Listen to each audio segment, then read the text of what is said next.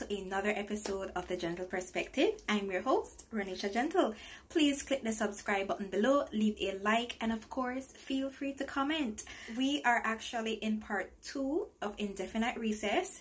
Previously, we talked to Jabari Wellington, a chemistry teacher of Wolmer's Boys School in Jamaica. In this episode, we have a very special guest who will be telling you a bit about the structures that Belize has in place and possible implementations, and also certain strategies that can be taken in order to proceed with face-to-face learning whenever that time comes.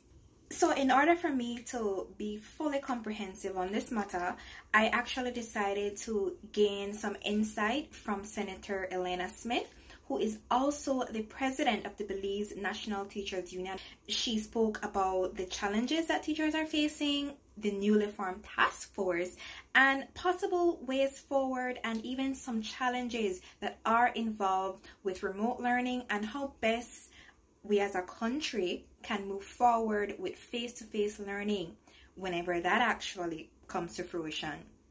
Additionally, once I heard the news that a task force had been implemented here in Belize, my first thought was, how was it going to be fully comprehensive to ensure that all stakeholders were accounted for and each niche within our society was taken into consideration? Well, here's what Senator Smith had to say on that issue. Our role as BNTU is to work along with these other stakeholders to ensure that when a date is determined for reopening of classes for face-to-face sessions, that all of the aspects that we should be looking at in terms of keeping our students safe, our teachers, our parents, in terms of the schools having the necessary materials that they would need to continue keeping the schools and the students safe, I should say, and sanitizing and that sort of thing, that all of those things are in place, that our teachers, our students, and our parents would be comfortable and would feel secure in knowing that when their children return to the classroom and when our teachers go back to the classroom, that we all would be safe, so that we don't get to a point where we reopen and then a week or a month later we have to close them again. Has the task force had its first meeting as yet? Yes, we've met twice already. Okay. And what we did at the last meeting, we put ourselves into groups, because we have to be looking at different areas, in terms of the safety, and what are the things that we need to do in terms of surveying our parents, our teachers, our students, and then looking at all of the other aspects on the ground, whether the schools are ready. Following suit with every other aspect of our governance and policy here in the Caribbean and elsewhere, COVID is no different. Yes, people will politicize it. Senator Elena Smith gave her sentiments on that.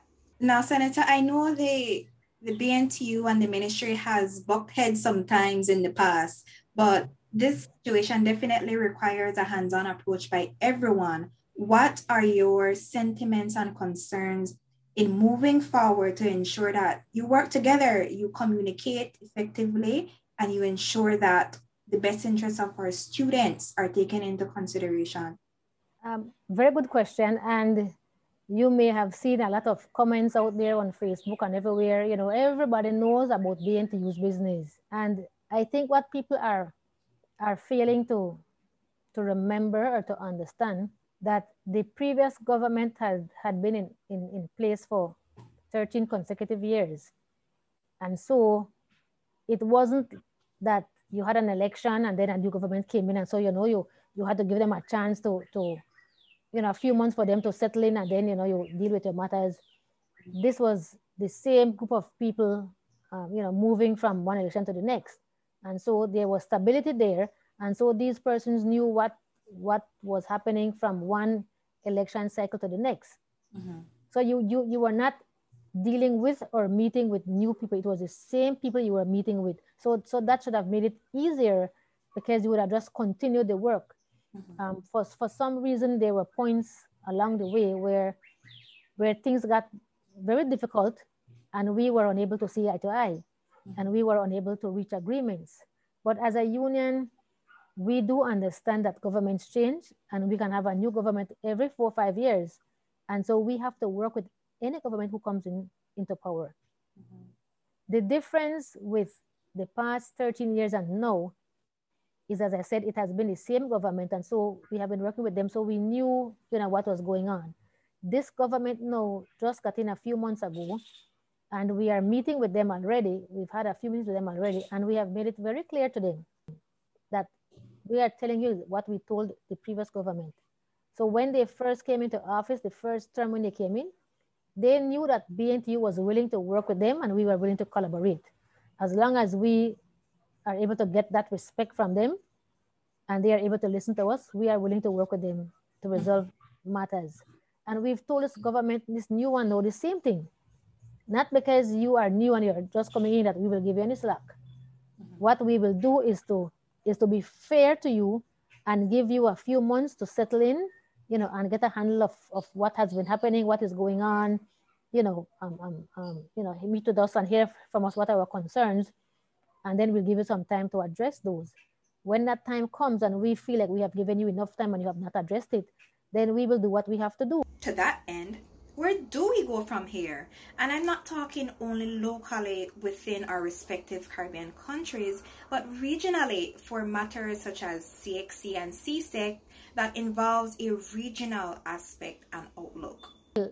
Right now, our students are still not able to go to the classroom to do certain work that they need to do at the school. So for example, you know that we have certain, these SBA components.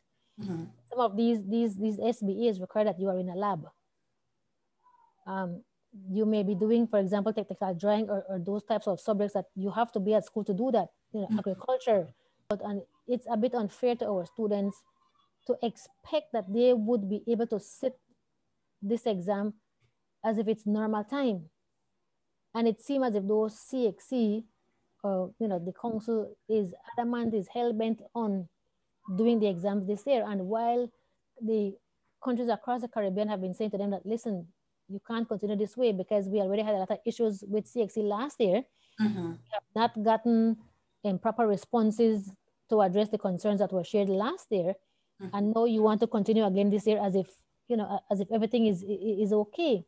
Right. So the concern is the fairness to the students and noting what they have been going through and how these students who are now in fourth form would have been the ones who would have missed out a portion of their third year and now their fourth year. And as a teaching professional herself for over 3 decades, Senator Smith also gave her perspective on, yes, COVID and education. Here's how that went. That's the difficult part, because when we got our training, we didn't get training in using technology to this extent. And so some of us may have learned, on our own, as your time go by and you get involved and you might learn to use a computer, you would not have learned how to use Google Classroom, for example, how to be able to check our work on a WhatsApp, circle something and say, oh, fix this correction, that kind of thing. We didn't learn those things. And so even some of our younger teachers didn't learn that, but they are more into technology. So the younger teachers are not afraid to try new things and are not afraid to make mistakes. Us older folks, on the other hand, we are afraid that if we touch the wrong thing, we're going to lose everything and we can't find back the work again and we lost the worksheet. So it's a little bit more difficult for us who are older teachers who have not been accustomed to using technology at this level. Now, do you think the physical time away for so long from the classroom will lend way to possible long-term consequences for the learning and the development of our students? Most certainly. I mean, we know that our young people are learning wherever they are, but we are also aware that we have some students who really and truly, due to no fault of theirs, don't have the necessary support at home. And so they are not engaged in any kind of learning. They might be out playing, doing other things except reading a book or doing some work. So those students would be the worst affected. But it doesn't mean that all will be lost, because as I said, they would be learning other things outside from schoolwork, which would be helpful to them, as they go about in society. We don't want that they are learning the wrong things. We hope that this time is not being used for that. But again, there are certain things that are beyond our control that we can't determine how these children would be engaged. And that's a sad part. And then you mentioned something very interesting, that even though they may not be learning the scholarly aspect of education, they may still be picking up on maybe other skills, etc. Now, do you think that the TVET industry should have been included in the task force?